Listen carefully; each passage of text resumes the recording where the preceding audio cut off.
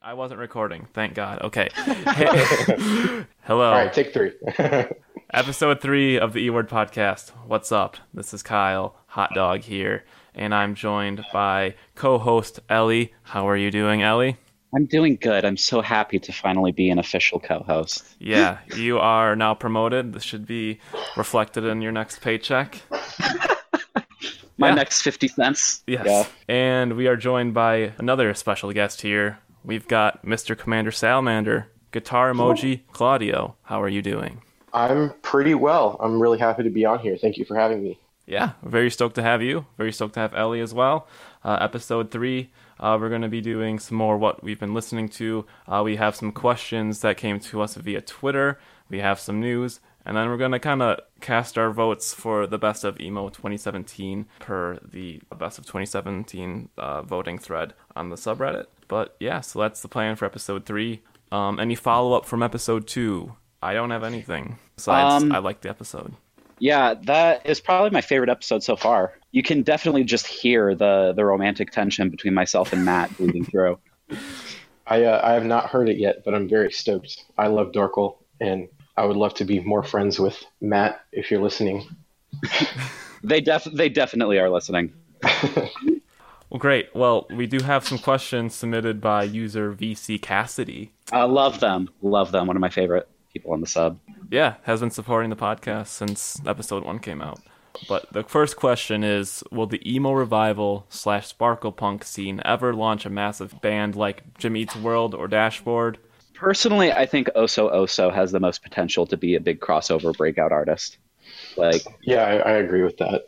Jade has a lot of really good pop songwriting skills, and he's also, drawing from the same kind of songwriting well as Jimmy Eat World did. And I think, if the tide ever turns back to guitar-based music rather than electronic music and hip-hop, which, don't get me wrong, I love a lot of the mainstream hip-hop that's going on right now, I think that I think that Oso Oso has a potential to be really big, especially if Jade gets signed to a bigger label.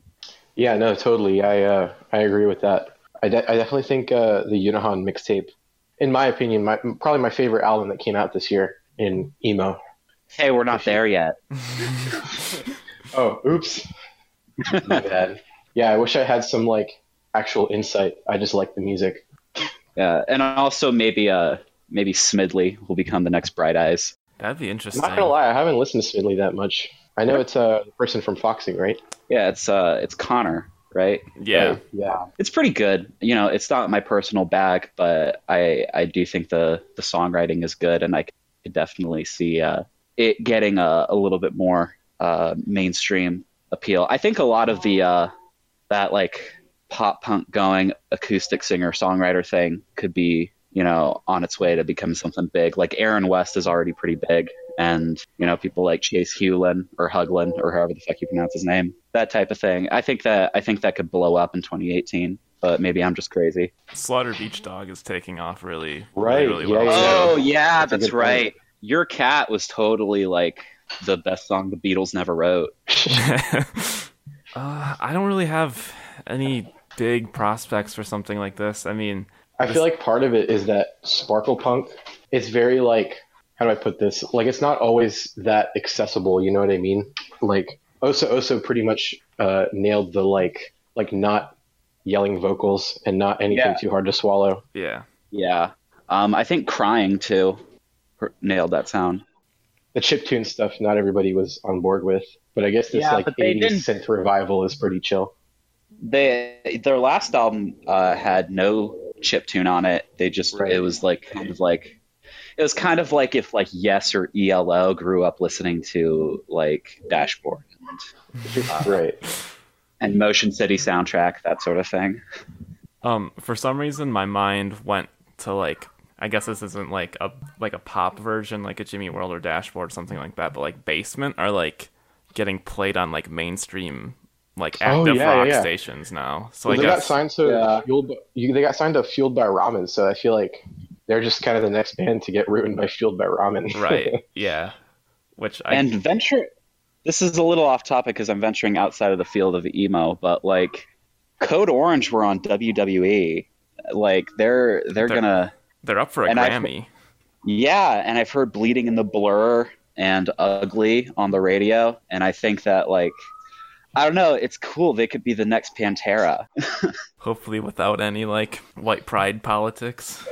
Oh, right. No, you don't understand. It was an inside joke about white wine. Yes. Well, the next question is, are there any newer bands playing in the style of Policy of Three or Still Life? This one, I could not think of anything for. I had like a day to think about it. I cannot speak on this because I do not listen to either of those bands. Yeah, a poser. I've been thinking about this since Cassidy asked it. I think, like, the closest thing I can think to is that last Ostraka record, but they broke up or they're on hiatus or something. Closest thing that comes to that sound is like the stuff that's coming out that's kind of like aping like Inhumanity and Palatka or the Blackened Scram stuff. I don't think that the really heavy, drawn out, lengthy build up crescendo dynamic songs are really in vogue anymore. A lot of people are going more for like the immediacy of like heavy hitting scram songwriting. So that's a tough question to answer for sure. If anybody's listening, please help me out, because I thought I was like the most on top of like Scram's Queen trademark. Yeah. But everything that's coming out is very like emo violency. So not a lot of that real quiet building up to like screaming, crying climax stuff that like Still Life was doing. And I guess if you want to like talk about like the more emo core related stuff, like West Point is a really good band that are probably going to gain some traction. You know, Praise, Give, stuff like that. You know, the like slightly more melodic sound. Like Indian Summer and Still Life are real big touchstones that I feel like people just kind of know about and aren't really trying to imitate anymore. That's my overly long take on that question. All right, and we have a question that is just directed towards you. What's Ellie's beef with Frail? Okay, so Frail were a 90s proto-screamo band. They were definitely in like the chaotic hardcore vein of like Iconoclast or Meryl or Heroin or Antioch Arrow, to compare them to some of their West Coast peers. But they were from Philadelphia or Pittsburgh, one of those two. I think Philadelphia, because Don DeVore went on to do Ink and Dagger. And to me, like, I don't even really dislike them. Like, I listen to them sometimes, but to me, they represent like the apex of every boring cliche of that sound. Like everything that made that sound unique, Frail just kind of took to the nth degree and made it something that was almost laughable. Like, if you ever look up a video of them playing, I think you can find some live videos on YouTube. You can see them like doing the whole freak out, fall on the floor, roll around thing that like Rent America would become infamous for later. I don't know. It just seems so like melodramatic and cheesy to me looking back on it. Nothing wrong with like melodrama and cheese, obviously. I listen to fucking emo, but it's just so ridiculous. They're like everything that people who grew up in the 90s hardcore scene make fun of is Frail. I guess that's my beef with them. They're really easy to make fun of. And ask anyone who knows anything about screamo, like Frail jokes are like bottom of the barrel, super low hanging fruit. They're so easy to make fun of. Yeah. Where have you publicly threw out your beef with them? The emo history lessons. I think it was lesson number 3. I was talking about how the original emo scene was kind of dying and to be replaced with like the Midwest sound and the new screamo sound that like Seisha and you and I were pioneering. And I specifically said, you know, there were some bands, cough cough Frail, that were kind of the apex of everything bad about this scene. So that was my beef with them. Sorry, Cassidy. I'm sure you love them. But like, check out Bleed, because Bleed are everything Frail did, but better. Okay. Well, at this point, that brings us to what have you been listening to? Claudio, you want to go first? Absolutely. I have a list. I'm ready to shout out every friend I have right now. I know I'm leaving out people, but just know if I didn't mention you, I probably still love you.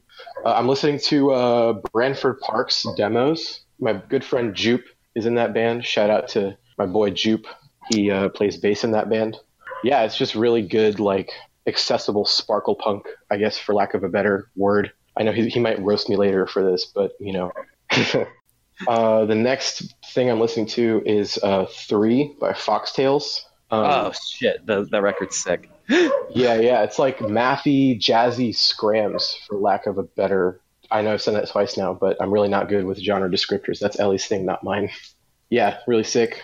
I'm listening to the new Kississippi single, Cut Your Teeth.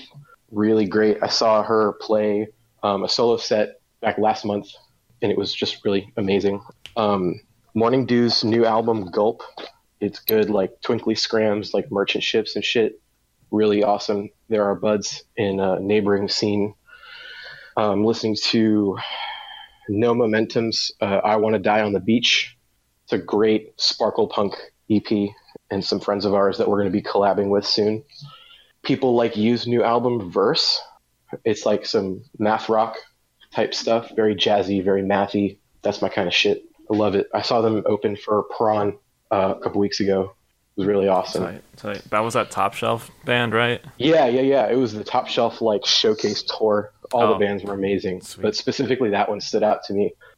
And the last band I want to shout out is Step Brothers' album, It's Okay to Feel Sad Sometimes. They're honestly really good friends of ours, and we're also collabing with them soon. And I just love their sound. Very like pop punk, sparkle punk, that kind of thing. If you're into it, highly recommend them. And yeah, that's what I've been listening to. Thank you. Sweet.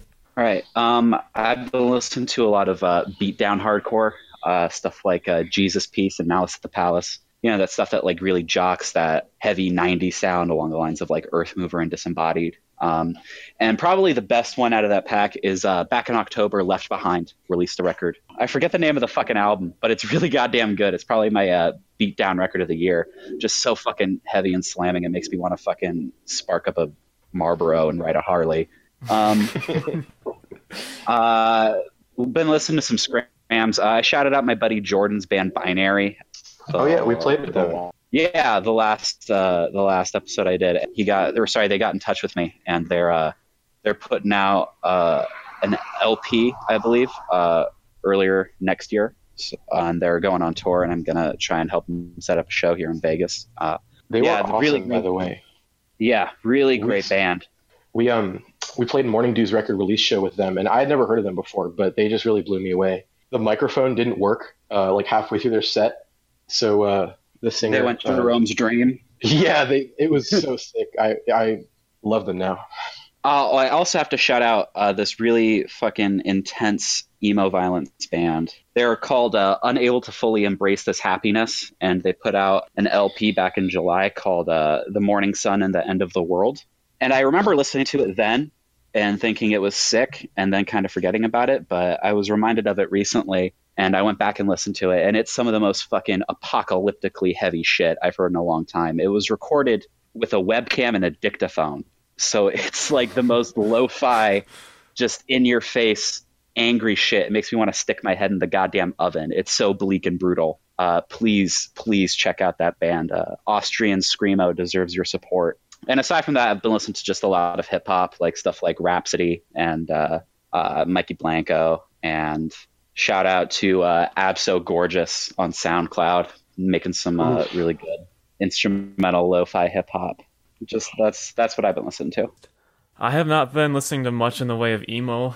Sorry. I've been following that 12 Days of Prince Daddy. I don't know if you guys have been. Yeah, that's so sick. I just watched the one that came out today with Jess from Looming, which is fantastic. That was my favorite one so far. I don't think there was something like really cool about just her and a bass. Doing that one. But yeah, that's going on the Counterintuitive YouTube page, I believe.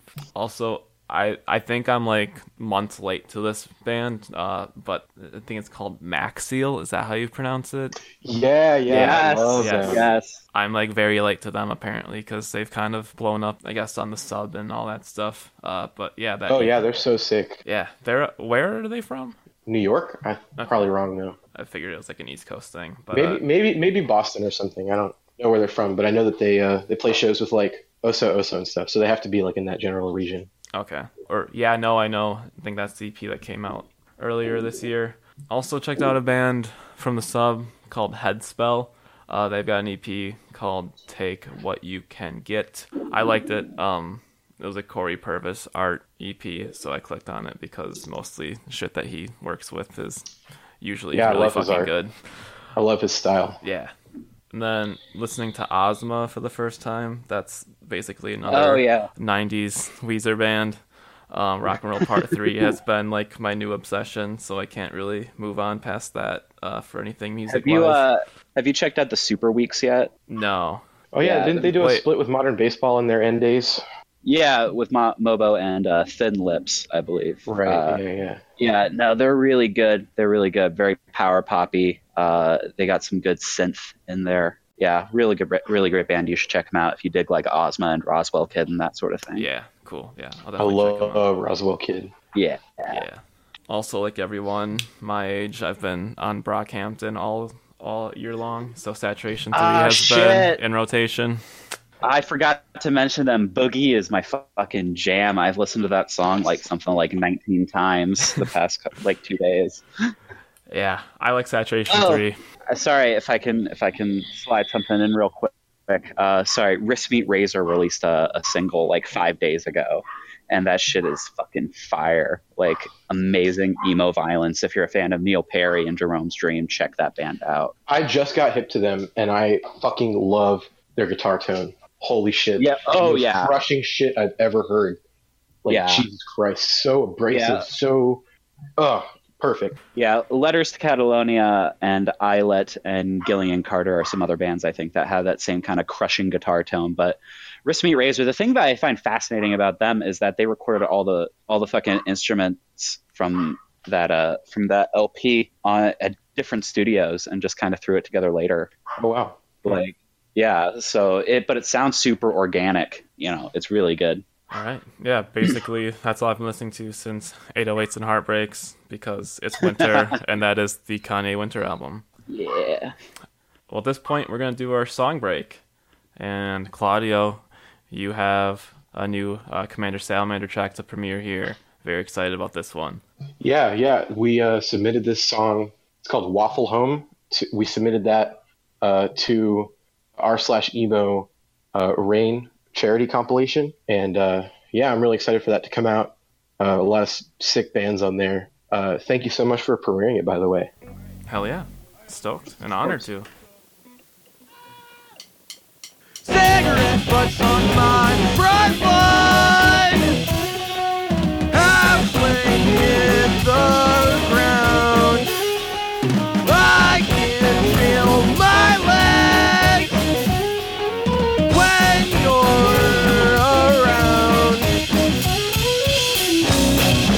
Take me back to first grade again. I don't know where else to go. Take me back to first grade again. I don't know who I call home. What am I doing here? Who the fuck am I? What am I doing here? Who the fuck am I?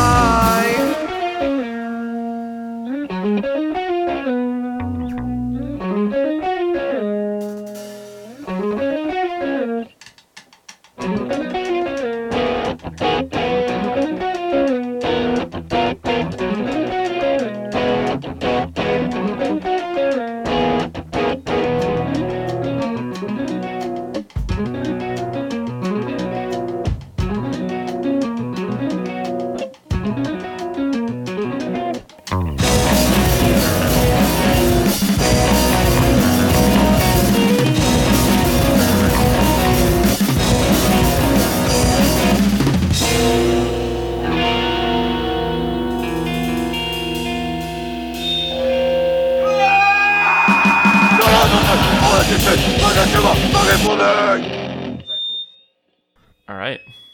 Wow, Claudio, that was fucking amazing. I hated that song. That band sucks. I think you really outdid yourself on that one. Thank you. I like the part where it was like super twinkly, and then it went to the part where you yelled. Yes, that is a thing that happens. All right, we're on to the news here. Let's start off with this whole party emo taking over 2018 thing that Ian Cohen put out on Twitter, and people kind of like to discuss. So basically, there's a tweet from Ian Cohen. Based Ian Cohen. He says, the artsier fourth wave having run its course, I feel fairly confident that this party emo wave, Remo Drive, P Daddy and the Hyena, Mom Jeans, etc., is really going to define 2018, and then it's going to look a lot like this. And he's quoting a Just Friends video on Twitter. So people kind of bantered back and forth about this on the sub. So how do you feel about this term party emo? Isn't it basically sparkle punk? And do you think this is going to be accurate as the new wave of emo? Well, I can actually speak to this because I am in a sparkle punk band. Correct. Yeah, I think it's really caught on like fast. Like that style has just very quickly. I don't think there was like a first band to do it, but it's just a trend that is like really hopped along, and it's really fun. The first band to do it was probably I Kill Giants. Yeah, I mean, yeah, they were like either the proto sparkle punk band. Yeah, either them or Dogs on Acid. Right. Yeah, it's really cool that it's being like acknowledged now, because for a good while, sparkle punk was pretty much shunned from. we were Ellie and I both were pretty much hated by a lot of people for making that. I don't know why it was like an outrage thing. I don't know why that name is any worse than Twinkle Daddies or Scrams or any other stupid emo shit. But yeah, we I don't know if I want to talk about some of the beefs we got in, but there were quite a few, and I'm glad to see it's being sort of like just accepted and expected. I've kind of taken the opportunity with my band to like market it. Like from the get-go, I was like, this is a sparkle punk band. We're just doing it. Yeah. It's a useful tag. It's a very useful tag, and it's like stupid on purpose, obviously. Yeah, and it's actually like the Sparkle Punk Bandcamp tag is how I like became friends with a lot of my band friends now. So, haters gonna hate, whatever. I like it. Yeah. I have a personal beef with Ian Cohen about this tweet. Because one, he's just saying shit that I said in my State of the Scene address a year ago. And not only that, but I know he knows that I said it because he retweeted my article. He read it and said, this is what I'm excited for, looking forward to, / scared about coming from emo in the next year, and retweeted that article. So he's aware. Second, I tweeted at him, by the way, party emo has a codified genre name, and it's sparkle punk. And he said, I like this genre name. So Ian Cohen is now officially on board with sparkle punk. So hopefully, losers. Yeah. So hopefully that's going to be like a phrase he drops in his next Pitchfork review or something. So I don't actually have a beef with Ian Cohen. He's always been very nice to me. But, yeah, that really changed pace quickly. I have beef with him. No, just kidding. That's how I start off all my friendships. I'm like, hey man, fuck you, and then I hug them. But yeah, no, I definitely think that 2017 was the year that Sparkle Punk was dominating, but no one wanted to admit that it was Sparkle Punk. And I think in 2018, it's finally going to become like an accepted phrase, kind of like how Twinkle Daddies was a joke phrase back in like 2008, and then like 2011, people were using it unironically. Yeah, but there are some bands, like the bigger bands, Cough, Mom Jeans, Cough, who just straight up deny emo now. Like they're just like I think even they changed their Twitter bio to like Power Pop or something. I'm like, okay, cool. I'm hoping Graduating Life is the next band to claim Sparkle Punk. That would make me very happy, but something tells me Bart wants nothing to do with that. And plus, Grad Life, I think, is taking a break, but I don't know if that's a meme or not. So, all right, Sparkle Punk 2K18. I'm looking forward to the Sparkle Punk revival of 2025. And the emo revival, I think that's already taken place. Yeah, we're already in the emo revival, I think. I tagged Gross October as emo revival on Bandcamp. Yeah, I kind of hope Ian writes one of his like reflective pieces on emo, because I think last year he did one for Spin that was like about emo entering its green era or whatever. Yeah, I remember that. Yeah. A lot of that stuff kind of, I don't want to say flopped, but he was talking about bands like Cyanide Vessel that really didn't have much of an effect going in any sort of direction. But basically, yeah, Sparkle Punk took over, so maybe he'll write about that. Yeah, I feel like one really underrated Sparkle Punk band, if you could even call them Sparkle Punk, really, is Just Friends. I know Ian Cohen quoted the tweet, Yeah. but like they're honestly the most underrated band in the scene right now, hands down. So Just Friends and Grad Life toured, and Mom Jeans, P Daddy toured with Mississippi, and it just so happened that in DC they kind of linked up and played like a 5-band show, and Just Friends kind of stole the night. Like they just killed it. Yeah, Just Friends are tight. They're borderline sparkle ska. Yeah, that's a good genre. Can't wait for them to take over. All right, let's get into another story here. Josh Cole leaves Foxing. This was the bassist and sometimes lyricist of Foxing. They announced via Facebook post, via Foxing's page, that he was going to be leaving kind of to pursue filmmaking, and he's leaving the band on good terms. Foxing finished recording their LP3, so he's all there on that. Pretty big figure in Foxing. He's like written a lot of those best lyrics, and he was directing a lot of their like really good videos too. Like I think he did the one for Indica and stuff. But yeah, so Foxing are moving on without Josh. Any thoughts on this one?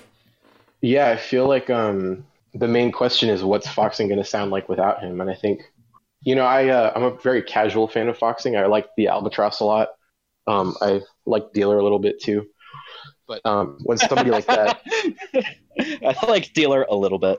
No one wants to admit that Dealer is a great album.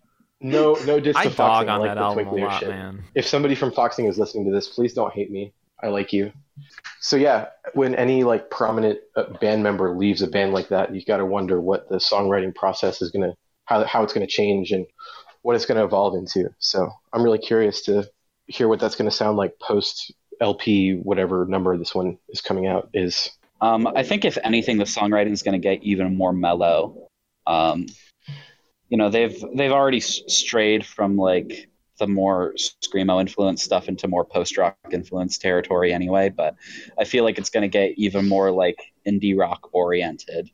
Yeah. I wouldn't be surprised if Connor started fusing a lot more of his Smidley ideas into Foxing as well. And I think that their music videos might take a downturn in quality as well. You don't think the guy would still like direct their videos even though he left? Yeah, potentially, because he's trying to move on to his filmmaking career. That's what his goal is. And like, best of luck to him, man, because filmmaking's a hard business to crack into. For sure. Yeah. Yeah, I got one of my best friends in the world, shout out to Garrett. He's going to AFI right now, and he just got like his thesis film. Like he's working on getting it produced. And it's like just watching, the grind of getting into filmmaking. Like, and especially if you're not like in film school and making those connections, it's really hard. But since, Josh is like an N via directing music videos and stuff. That's where a lot of filmmakers started off, like Michel Gondry and Spike Jonze, for example. They started off with music videos. I think he's got a decent shot at it. So that's really what I'm concerned about, is I hope his film career goes well. Definitely. Any anticipation for LP3? Are you looking forward to it? I'm personally looking forward to it. I like Foxing, and I'm excited to hear their new stuff. Yeah, I'm stoked. About as stoked as I can be. I kind of just like listen to shit as it comes out. I don't think I've been like super stoked on something to come out in a while. I get stoked after I hear it. So yeah, that's pretty accurate. I feel like there's always such a steady stream of stuff coming out that it's hard to like build up hype anymore. I think Kendrick. That's the last one I was really stoked on, was Kendrick. Damn. Yeah. Moving on here, Mississippi signs a Side One Dummy. She also dropped a track called Cut Your Teeth in conjunction with the announcement of signing Side One Dummy. And this is Side One Dummy coming off of the recent signing of Mom Jeans. I guess my personal observation is that Side One Dummy is watching the internet really closely. Like they picked up Roswell Kid, they picked up Mom Jeans, and I think their publicist Jamie was on a podcast that I listened to and was just talking about all these bands that are basically like emo subreddit darlings. So are they coming after the scene? Who knows? But that's my theory. I mean, yeah, like huge congrats to Zoe for getting signed. That's like a really big thing. I'm very excited to hear the album that she has in the works. I've been a fan for a while now. Like I said, I saw them last month play, and it was just phenomenal. So, but on to Side One Dummy, I think I have kind of mixed feelings about Side One Dummy, like kind of scooping up all the popular bands, because like I mean, in the grand scheme of the scene, they're a pretty big label, and so like picking them up like that is just like shooting them into like not the mainstream, but like mainstream indie at least. Yeah, and it's kind of taking away from like the DIY aspects of it, and which I mean is good for their careers, but it's like it's less house shows, it's less, which it's really only from a fan standpoint. Like as an artist, there's really no complaints about getting signed to a bigger label. But there's also like DIY labels that could be releasing these right, albums like Counterintuitive, I know is like a huge powerhouse in the DIY scene right now. Mm-hmm. Yeah, Jake has really done well for himself in like making this community. Like it's really a community now. Like there's all these bands that are friends because of him, and he's orchestrating all of it. And I just think it's really sick what he's done. It was only like a year ago that maybe 2 years, that he put out Bay Faction's LP as his first release. And I think from like where he was and where he is now, it's like astounding. And it's just like so cool that he's made a business and made it like, not a business, but you know what I mean? It's like, it's really admirable what he's doing in the scene. I mean, you got to be a little capitalist sometimes. Yeah, you know? yeah. I'm not gonna knock people for trying to make a fucking living off the thing that they love. You know, right? Yeah. Side One Dummy, to me, were always the label that loaded up Warped Tour with their bands. And you know, while I'm on the subject, please like offer the Flatliners like $3 million to get back together, please.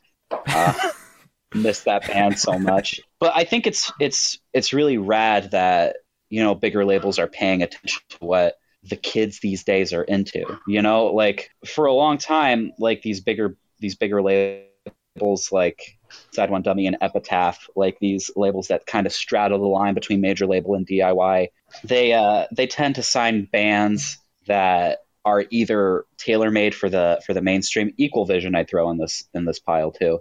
They tend to sign bands that are like either tailor-made for the mainstream, or they were already big in DIY for years before they signed to one of those labels. And I think that they're like, you know, taking a chance on these young bands and giving them a boost is really a testament to the influence that not just our emo but the whole DIY scene is like having. Like I think we might be able to like start making a dent in mainstream culture, and you know, we're like one step closer to Oso Oso getting on the radio. But at the same time, I am a little wary of, you know, it's like that Rancid album and Out Come the Wolves. Like I don't want this scene to be looked at as kind of a breeding ground for bigger labels to like scope on. You know, yeah, I feel like when it gets to that point, you're going to lose something in like the quality. Yeah, because then you just get all these. Not that there's not a lot of copycat bands right now, but I think at some point it gets to a point where, you know, we're just oversaturated with all these bands trying to be the next Mom Jeans, fucking trying to be the next Mississippi and whatnot. And I really hope that, you know, that doesn't happen. I hope that this is just like a really happy accident for these bands, because I'm happy for them getting signed to big labels. I just don't want it to lead to like the same thing that happened to punk in the mid 90s, or the same thing that happened to grunge in the early 90s, or the same thing that happened to like college rock in the late 80s when the Replacements and Husker Du were getting signed to major labels. I hope that it's a sign of these bands are really good and really popular and they're getting the recognition they deserve, rather than major labels thinking, oh, here's what the next big youth culture movement is going to be, and just glomming onto that. I think specifically with someone like Mom Jeans weren't able to play basements as much as they could have, just because the word was out there and shit. So it's like, you're going to have to get a booking. Well, they did end up playing like tons of like house shows, but then word got around, and then those house shows, like 200 people showed up and would get shut down immediately. Right. So it was like, within the span of like 2 months, they went from playing basements with like maybe 10 to 20 kids, and then now they're like, cops are showing up to every show because there's so many fucking people. So now, Shout out Right. now, Best website. Yeah. Yeah. now I just like when I saw them was at like a pretty medium-sized venue in DC. Like, that's a come up. Right. Well, yeah. Let's go on to Pedro the Lion. They are touring in 2018. This is David Bazan getting the band back together for the first shows and tour in 11 years. I think they're playing some like New Year's Eve-ish shows. And then they just announced this huge tour for 2018. The closest date to me is legit like 8 months from now. It's like the end of same. August. So that is all scheduled. Very excited for this. I'm a pretty big fan of Pedro the Lion. Options is a terrific album. You got to wonder when you look at bands doing that thing, cough American football, when they get back together after a long time. You kind of there's something different, and I guess we'll have to wait and see if it's like a good thing. But I'm excited, but like I'm setting the bar very, very medium. Yeah. Shout out to that kid on the sub who nominated Page of the Lion's Control for album of the month for every month for like a year. I think like IMHGAS, that kid or whatever. Yeah. Yeah. I like Page of the Lion. They're probably my second favorite Christian rock band after Creed. No, I do think it's rad that they're getting back together, and I probably will try and see them when they tour. But like Claudio said, I am a little wary of them delving into like this whole, just reunion bands getting back together and writing songs that are like a shell of their former selves in order to make some cash. Capitalize on past success. Yeah, can't wait for Meet Me in Montauk to do that in 5 years. God damn, I'm fucking being real mean today. But Roast them. I like Page of the Lion. I'll go see them when they tour. They might not even record a new album. They might just become like a little bit of a touring outfit for a year or so there, which I think would almost be like optimal. David Bazan is a good songwriter. I don't know if you've ever heard any of his solo stuff, but it's really good too. So, there's reason to have hope.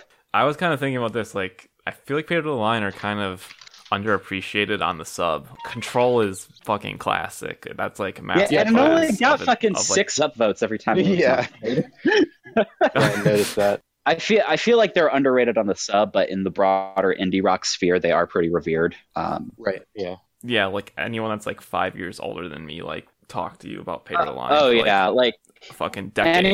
Anyone who is into like Further Seems Forever and Zayo when they were like they are like dusting off their Page of the Lion tattoos right now. They're getting stoked. So Pedro the Lion getting back together in 2018. A band that's going to break up in 2018. Balance and Composure. This was announced on Taylor Madison of Super Heaven. He has a podcast called Strange Nerve. Yeah. I really recommend it, actually. John from Balance and Composure kind of was like alluding to it and then just like straight up dropped the announcement that Balance and Composure are going to be breaking up in 2018. They're playing some 10th anniversary shows that were announced last week, and then they're going to tour in the spring, and then I guess they're kaput. Kind of going through like the comments on like the sub, people were like kind of half like, well, this would be the time for them to break up and stuff, and then some people were like kind of devastated. Yeah, so. I never super got into Balance and Composure, but I listened to their last album, kind of like skimmed through it, and I just wasn't a fan. So I don't know. I can't really speak on it, but I guess people saying, maybe this was the time.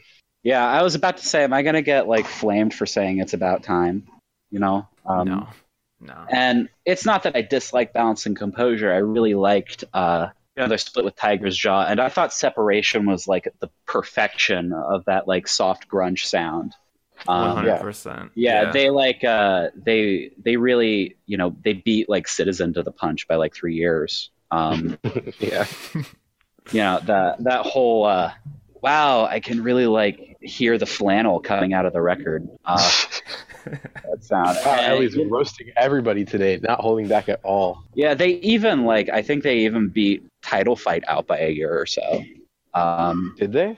Yeah, because Hyperview, I guess, was 2012. Head in the Ceiling Fan and stuff was like 2012, and separation was 2011. So, credit where credit's due for them being like ahead of their time. Mm-hmm. But their last couple records I thought were like, what's the word for it? Like butt rock pop punk kind of. So, I mean, and nothing. It's not a knock against them because I this is embarrassing to admit, but I like it when bands incorporate butt rock influence well. Like I think Cruel Hand does it very well in the hardcore sphere, and like Daylight does it pretty well in more the pop punk realm. But yeah, it's about time. I don't think they have too many more good records that are coming out of them. And wasn't Ian Cohen? I think he tweeted something like, "Can't wait to see what Composure's solo material is going to sound like." So yeah, I don't know. Yeah, I can't wait for each of the four members to release respectively their Americana folk, their acoustic singer songwriter, and their emo trap projects after this comes out. I did make a point to mention that John, he has an emo trap thing with Wikiphase called Coward. I don't know if anyone's heard that. Yeah, I have, because I'm probably the biggest emo trap nerd on the sub. It's really good. It's really good, I think. Like, surprisingly good, because there's some real fucking trash emo trap coming out now. Like, after Little Peep died, everyone was like, "Oh shit, there's an opening." Yeah, I feel like a lot of people are trying to capitalize on that sound, but no, it was really good. I'd listen to it while studying. This isn't really this isn't in reference to the project you mentioned, but emo trap is just one of those things that I want to like more than I actually do. Like, I don't know, there's just something about it that like I like some Lil Peep songs, Rip Lil Peep, but outside of Lil Peep, I couldn't name a single emo trap artist. Yeah, I mean, and you know this about me, Claudio. We've had like conversations about it. Like, I was fucking, and obviously the last podcast I talked about it with Matt at length, that I was really devastated when Little Peep died. Yeah, I think that fucking adored him hard because he was super young. Yeah. But emo trap, like as a genre, I've been following it for like 2 or 3 years. Like, I was aware of Bones, I guess, but I didn't think of him as emo trap. I thought of him as like his own kind of like really dark cloud rap thing. Overall, I think that the genre reached its saturation point. So for someone to like come out and really like say, "Oh, hey, emo trap's really interesting," they're going to have to be someone as, innovative and charismatic as Little Peep, and I don't foresee that happening anytime super soon. Right now, everyone's kind of resting on the laurels of like, the past big names like Baron and Ghostmane and stuff like that. So, yeah. Not to like draw like the whole talk here, but like I have such a hard time hearing if like a track is like actually good or bad. I don't know why, but it's just like, I'm like, is this good or is this bad? Or like, I mean, like, I haven't developed like my own like taste in emo trap at all. I feel like that's like really hard. Yeah, I get that. I have that too. I find that that's actually a real big problem with all these SoundCloud Lucy artists in general. It's really hard to think like, did I like this or am I just like vibing with it because it's in my playlist? Yeah. But I think the big difference for me is that there are artists I come back to all the time, like Wikiphase, obviously, and Nothing Nowhere and Horsehead. Like, those are artists I come back to repeatedly. Little Tracy, Little Aaron, Little Lotus. But what's up with Little in every emo trap name? Well, like Lil. I know it's not just an emo trap thing, but it's like, I guess, hip hop culture in general. I don't know what that is about. I feel like you would want to make a name that's like everybody else doesn't use it. My original joke answer was going to be that all these kids grew up watching Little Romeo all the time. So, it's just a hip hop naming convention. Yeah. I'm not going to read too deep into it. Little Peep was different because he based his name off of like being called Little Bo Peep by his mom. Yeah, that was his actual nickname. But like fucking Little Pump and whatnot. Oof. What are you guys talking about? Gucci gang, Gucci gang, Gucci gang. It's just a hip hop naming convention. Don't read too deeply into it. All right, here. One more story and then we'll get into the best of emo 2017. So we're going to address this whole Mom Jeans ripping off Modern Baseball gate that's going on right now. Oh, I'm so excited to talk about this. The crazy thing about this story is that we fucking didn't the sub already have this conversation months ago? Yes, it was Yes. actually like a year ago that I at least found these. I'm not going to give away any names of who gave them to me because apparently it's like illegal to give them out. They're like I'm on like a Mom Jeans blacklist now, but Hey, for multiple reasons. Funny. High five. So for anybody who doesn't know, Mom Jean's first EP, it was a self-titled EP, and at least, well, I know all of them stole parts from different songs, but specifically like 3 or 4 songs were just complete modern baseball instrumentals and Eric singing over them. Like just very little, like they didn't do anything to change it. Yeah, and they were ripping off Front Bottom's lyrics too, weren't Right. they? Yeah. The other 2 were Front Bottoms, like pieces of different Front Bottom songs, almost like a medley. But when I first found them, I thought it was just kind of funny. Like I didn't really think any less of them of it. I more thought less of them because they were getting really rude with fans about when they found it. Like they want to like deny it ever exists, which I kind of get, but they were just very abrasive about it, which I felt like really wasn't necessary because I feel like it was mostly in good fun. Like nobody was, I mean, other than Brendan Lukens, who had a problem with it, and he didn't even say anything until this week.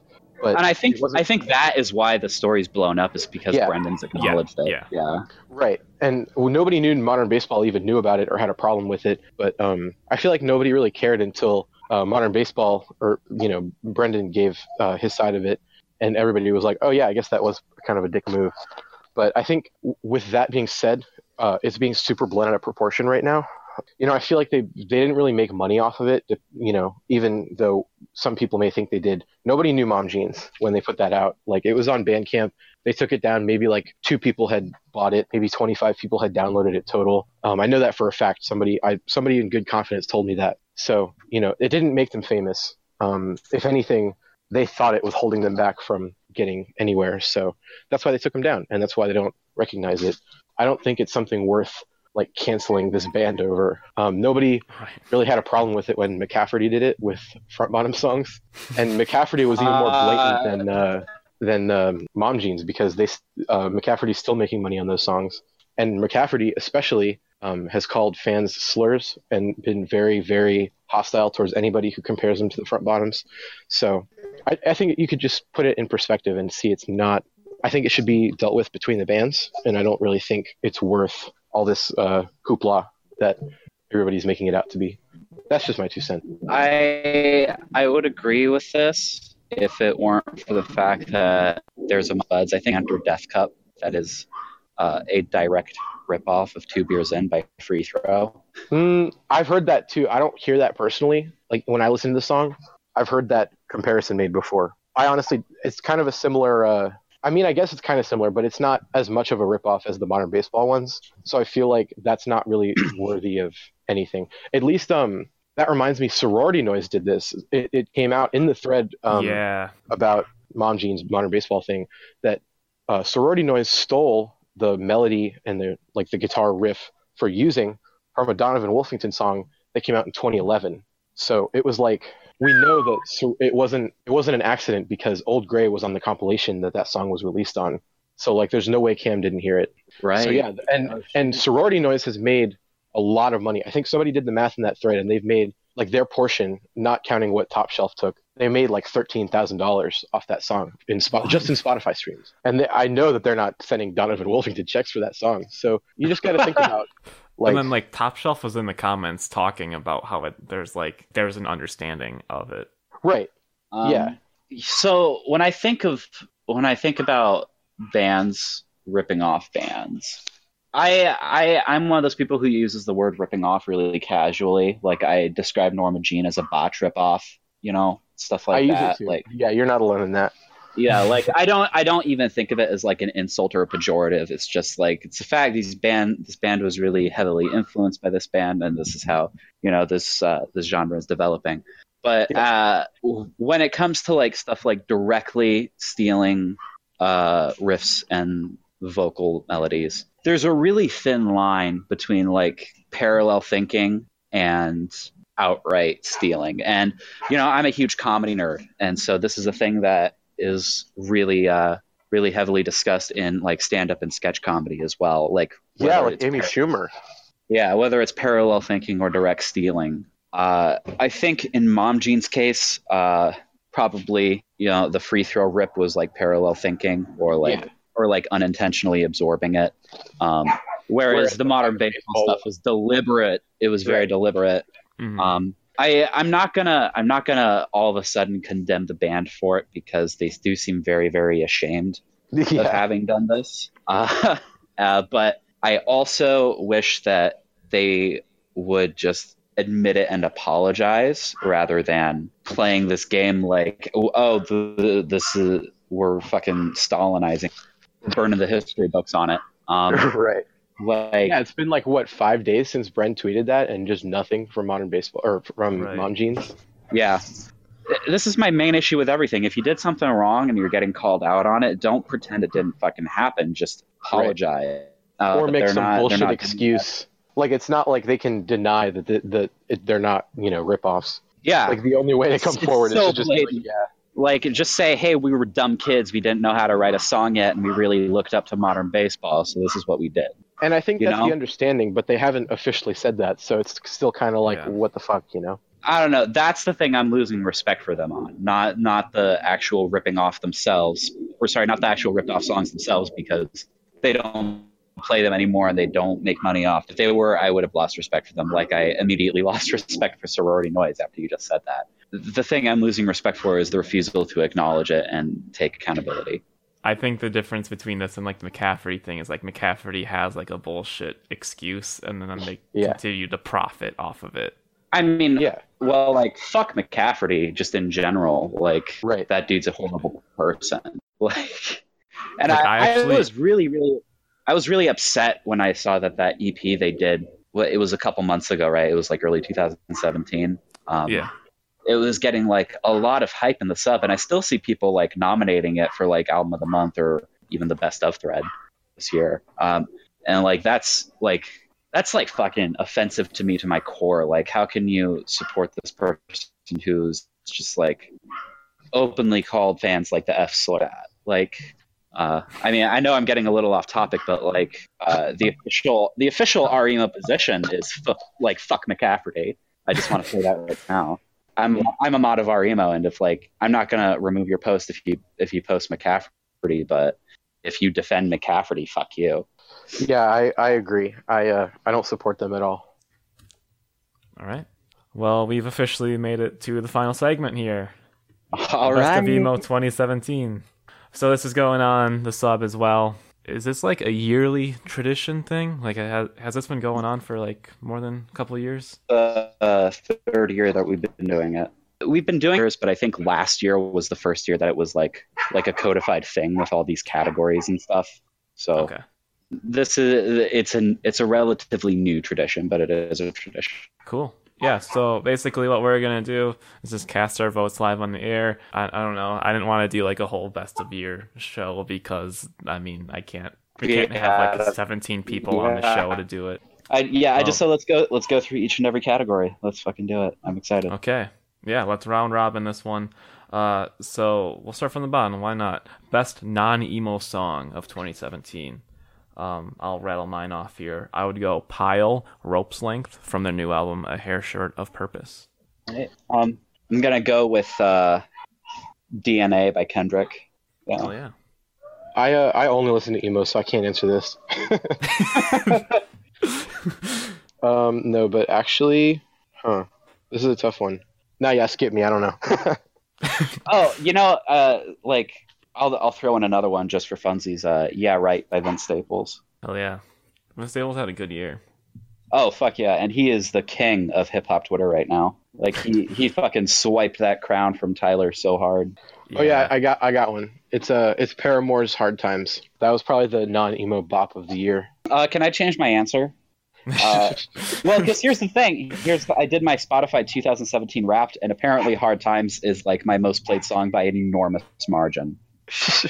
Damn. Like, I've listened to that song literally 300 times this year. It's a good song. It's a nice little song. It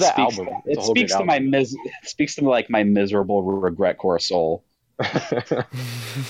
Okay, best non-emo album. I'm gonna throw to Meatwave. Meatwave, The Incessant. Side One Dummy, They did a really good thing this year with that album. That album's fucking great. I'm either going to go with the Left Behind record, the Paramore record, which was just solid all the way through, or Flower Boy by Tyler, the Creator. Yeah, I got to give mine to the Paramore record. That was a good one. Yeah. I really Oh need to shit! listen to God this. damn it! Converge put out an amazing record this year, and I don't know why I keep forgetting about them because I've listened to that album something like 20 times. Either Converge or Paramore. Best non-emo artist. I'm gonna throw to Brockhampton because they dominated this year. Yeah, I'll go in for Brockhampton. Cool. +1. Yeah. I'm gonna say Remo Drive, and I know that's gonna piss a lot of people off because they're like, "Rah, Remo's emo," but like, dude, they're pop punk. Don't do this. Yeah. I mean, they're kind of in the scene, but they're kind of on their way out of DIY. So I feel more comfortable saying they're not very emo. Yeah, Remo Drive released my favorite Superchunk album of the year. Jeez. That's another band that blew up within like a month, and then they were playing basements to like clubs. So Superchunk? no, Remo Drive. Oh, okay. I was like, Claudio, you're not. I born before. Yeah, no, Remo Drive and Mom Jeans had a similar come up like train. Like they just went from like small band to very, very hype in a very short amount of time. All right, where are we at? Best our emo mod. I mean, I gotta give it to Ellie. I gotta give it to her. Yeah, You guys don't have to say that just because I'm here. No, Like, I would seriously. say everyone because I pitched this to the mods and the mods were like, yeah, it's cool. So that, but also, I mean, Ellie, you really like put your foot down on all this shit that needed to have a foot put down on it. Thanks. Yep. I'm gonna vote for either Kage or Radbones. One of those two. Radbones and Kage are also friends of mine. You know, Yeah. shout out to both of them. I'm not Radbones. I'm not dissing any of them by not voting for them. I'm just saying Ellie is my favorite. Aw. I'm gonna, specifically, I think I'm gonna go with Radbones because he's done the most damage control that I've seen. Like he's done damage control for Fredo Disco. He's reached out to Nervous Dater after that whole fiasco and like talked to them personally face to face. Cool. Yeah, That was such a fiasco. yeah. Wasn't that involving like a mod that said that they shouldn't belong here? That was the first part. Yeah, there's been a couple shitstorms with Nervous Dater this year. I feel so bad for Nervous Dater, man. They have not had good luck too. on the sub. Yeah, I feel really bad for Nervous Dater. I love Rachel, super sweet person, but I don't think Good Mole Man to You should have been as crucified like as hard as he was. I don't think he was deliberately being like misogynist, like, oh, this band has girl vocals, so they're not emo. But you know, I completely understand like why people were upset, and it was a real bad time for the sub. Yeah, Mole Man almost left, right? Or did he actually leave? No, he didn't leave, but he did say that he was considering stepping down as a mod. It shouldn't have gotten to that point, but I feel like it did kind of like show that the subs, how do I put this? Like it should be more inclusive, you know? Like it shouldn't be this like finite thing of like, oh, this band's emo or oh, this band isn't emo. Like it's all the same scene. I feel like it's pretty obvious to see what's in the scene, what's not in the scene. So, you know, that was my take on it back then, and I stand by it. And on Good Mole Man to You has redeemed himself in my eyes because in a lot of the abuse allegation threads, he's been like one of the few voices of reason and one of the few people who is like really tamping down on shitheads. So yeah, I back him. All right. Well, best r/emo post. I think mine would have to be The Truth About Lou Diamond, Why You Should Not Support Fail Better, Heal Faster. I think that was an incredibly important post that like goes beyond the sub. It's pure like investigation journalism too. So shout out to both of you for putting that together, right? I really appreciate that. That's really kind words. I'm not being humble. It was really just like a responsibility thing. Like I couldn't just let that slide. I'm glad it got the reception it did, because I remember talking to Ellie and being like, this could get us both blacklisted from the sub. It's going to implode.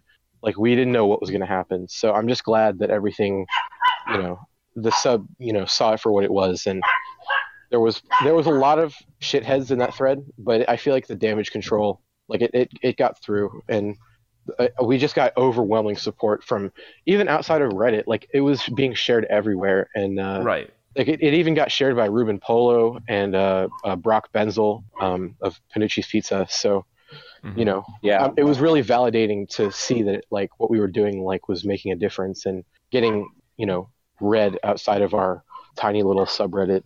But yeah, not to take the spotlight or anything. I mean, And I owe Ellie a lot for that, by the way.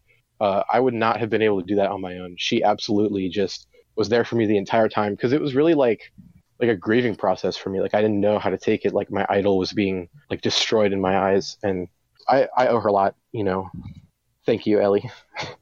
thanks. Yeah, that post was huge for me, for both of us, obviously, and for the sub. And I think it's the most viewed post on the sub of all time. And like what I remember specifically is that the sheer anxiety of writing that post was almost like crushing. Like, Yeah. and like you said, it was definitely a responsibility thing. Like, I know you felt like you had your own personal responsibility in the situation. Felt like I had my own personal responsibility in the situation for being a mod of a sub that basically like is the reason that Jank was popular. So I don't know. It was a huge a undertaking, but I'm really glad that we did it and got the truth out there. But yeah, that's my vote for the best post as well. Honestly, like not for like selfish reasons, but because I think that it did an amazing thing in exposing what was going on and making sure that this person that we kind of just made excuses for wasn't being made excuses for anymore. Yeah. So since we already put the spotlight on that post, I'm gonna take my vote as an opportunity to put the light on the official Our Emo compilation album for the benefit of Rain and Victim of Abuse. I think that's a really important thing, and I'm really happy that we as a community are giving back in that sense, and I'm really, really happy to be a part of it. And shout out to the person who's organizing it, user Scoojaster. I don't know how to pronounce that, but you're doing a really good thing. And I you last episode too that we didn't know how to pronounce their name. Yeah. So that's what my vote's going to, because that was a really great thing that we as a community are coming together to do. A lot of really other bands on it. Yeah, there's a lot of really, really good community stuff coming out of the subreddit this year, so I'm happy about that. It's more than memes this year. Yeah. The memes have taken a serious turn. Next up is best emo song. I'm just gonna jump on the hype train. Prince and the Hyena, Thrashville, 2 of 3, featuring Kississippi. I just really like the whole juxtaposition of like Zoe's like pretty vocals and Corey's just like all-time torn up like throaty vocals on that, and just the obvious like songs of the Black Hole vibes. Yeah. So yeah, I can't get enough of that song. I'm gonna go with "See You Space Cowboy," Atrocities from a storybook perspective. It's probably my favorite Scram song period of the year. Shout out to "See You Space Cowboy." Shout out to Jesse and Connie in particular, who are great people. Yeah, I love that band. Yeah, you have a "See You Space Cowboy" copycat band in the works, don't you? Oh yeah, I wasn't going to talk about that, but I guess I am now. Yeah, so Commander Salamander is doing a side project very soon. It's like an emo violence, like sassy, scramsy kind of thing. Yeah, it's not really definite yet. I mean, we're writing stuff and it's pretty chill, but it's I don't really have a lot of experience with scrams. I don't frequently listen to scrams. I'm getting into it lately, but yeah, we just wanted to do something different. So it's going to be me on bass and vocals, Fernando on guitar, Liam on drums, of course, and we're adding a guitarist. So yeah, that's going to be chill. Not to derail from this, but yeah, I guess my vote for best emo song of the year goes for "Graduating Life," Cold Raviolis.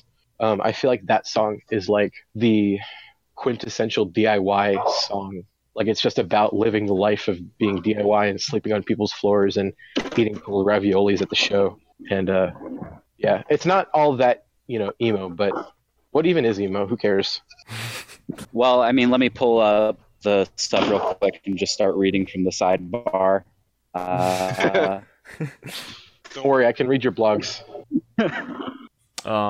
All right, we're good to go on to best emo band to break up in 2017. Mine's gonna go to Donovan Wolfington, which I know they're putting out like an album next year. It's kind of like posthumous, but R.I.P. Donovan Wolfington, definitely one of my favorite of those like very poppy, like hook crazy emo bands. Yeah.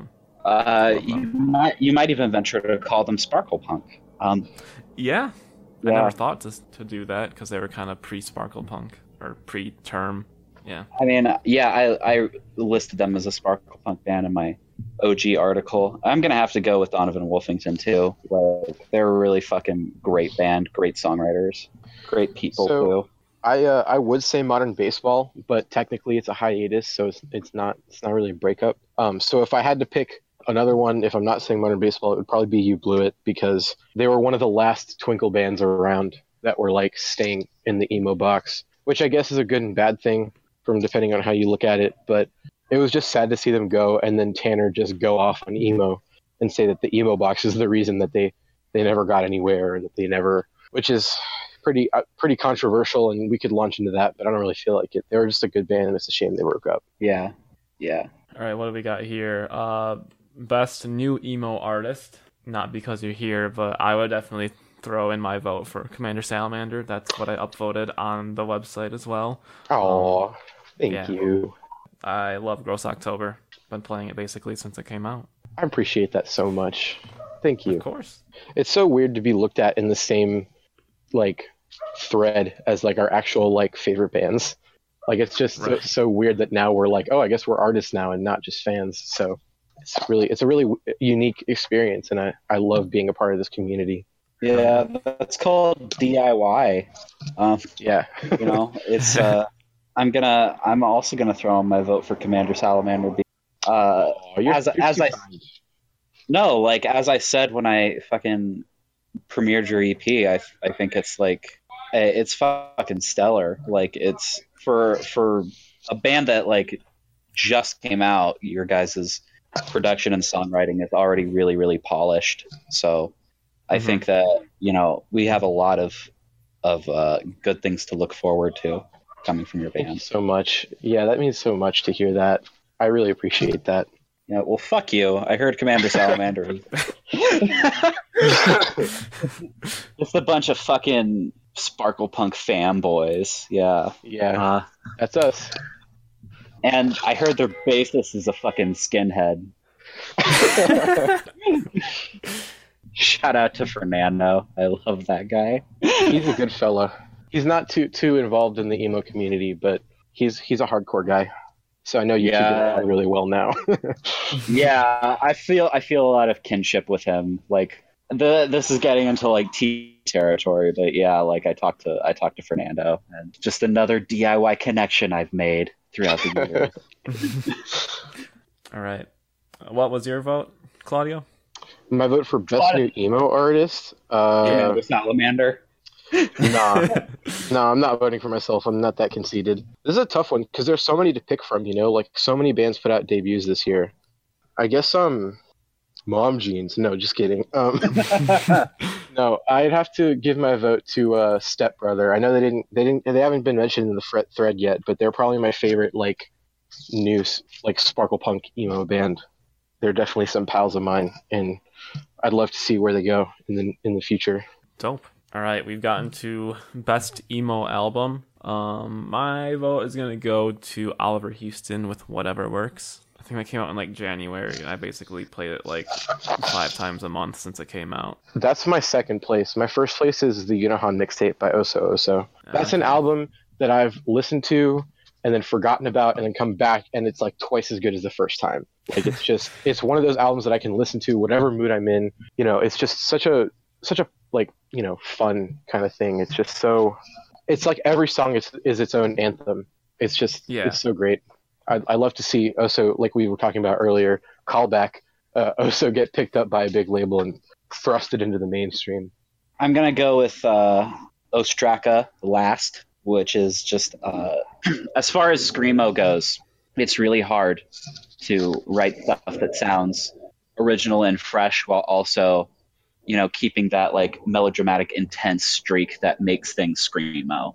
And I think that throughout their entire career, Ostraka has managed to balance those things marvelously. And I think that, you know, if this is like their final LP for sure, for sure. I can't imagine like a better send off than that. You know, it's a fantastic record. And then the final one here is Emo Artist of the Year.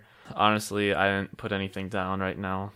So if anyone wants to buy my vote, get in touch.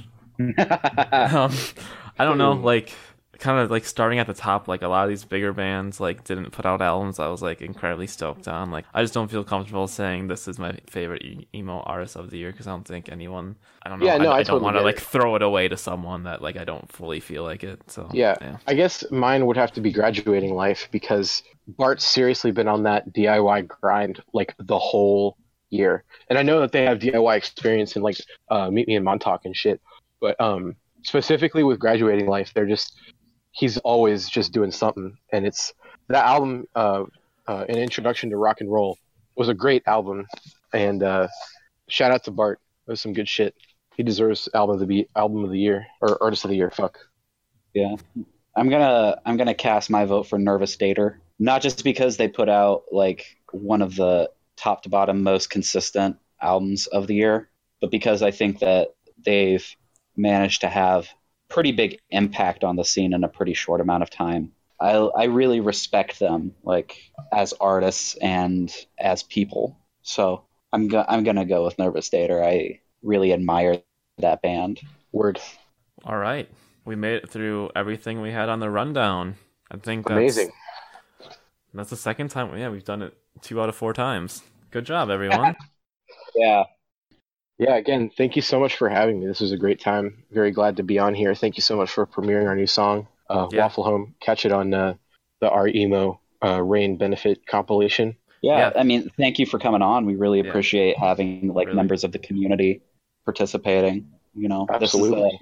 This would be the second time in a row that we've had like an actual artist in the scene as a guest on our podcast, and I think that adds a different dynamic than if it was just like me and Kyle like bullshitting about our opinions. You know, like I think it's cool to have like the perspective of people who are actually making music in the scene. So yeah, thanks for coming on, Claudio. You're one of my best friends. I love you. I love you too. Aww. Thank you so much. Is someone trying to censor you? I think you've really aroused that car. Yeah, I just want to throw in our plugs for social media and all that stuff. You could follow us on Twitter and Instagram at the E-Word Podcast. Our email is the ewordpod@gmail.com. Make sure you are subscribing on iTunes if you are listening, so you can get to those episodes as soon as they hit the feeds. And if you want to review us on iTunes, that's not just like a bullshit thing that like podcasts say. That actually helps out a lot with like visibility. Comes up in recommendations based on shows that you like and all that stuff. So if you want to drop a review, even if it's negative, I think it still pops up more. So that helps. And yeah, you can follow me on Instagram at nothingfeelsgucci. Ellie, where can people find you between shows? Yeah, I got 3 things I wanna mention real quick before we sign off. Number 1, all my social media plugs. Follow me on Twitter at You Don't Need Maps. It's probably the best way to get a hold of me. Or on Reddit as You Sarcastosaurus. You know, read my posts, read my blog, youdon'tneedmaps.wordpress.com. Follow me on Tumblr. It's You Don't Need Maps. All that stuff. Number 2. This was my first episode as an official co-host. Thank you, Kyle, for the trust and promotion in that. And I hope I'm doing a good job, and will continue to do a good job. And 3, it's an official announcement of me and Claudio are actually doing a collaborative project called Push Down and Turn. It's going to be like a lo-fi type thing. He's doing instrumentals, and I will be doing lyrics and vocals. So keep your eyes peeled for that in 2018. Yeah. Awesome. And that's it. Yeah. And as for my social media shit, you can find me at user Sheep with Shovels. No, I'm just kidding. I'm the guitar _emoji on pretty much everything. That's like my brand. I'm kind of like an internet guru of sorts.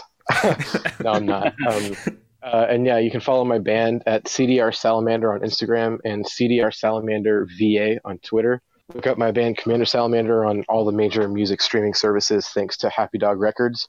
Go pick up some physical shit from Happy Dog Records. Shout out to my boy Sawyer for hooking all that up. Yeah, that's where I'm at. All right. And if this comes out before Christmas and New Year's, I hope you have a nice holiday and a happy new year, and hope your emo resolutions come true in 2018. Awesome. See you guys. Thanks for All right. listening.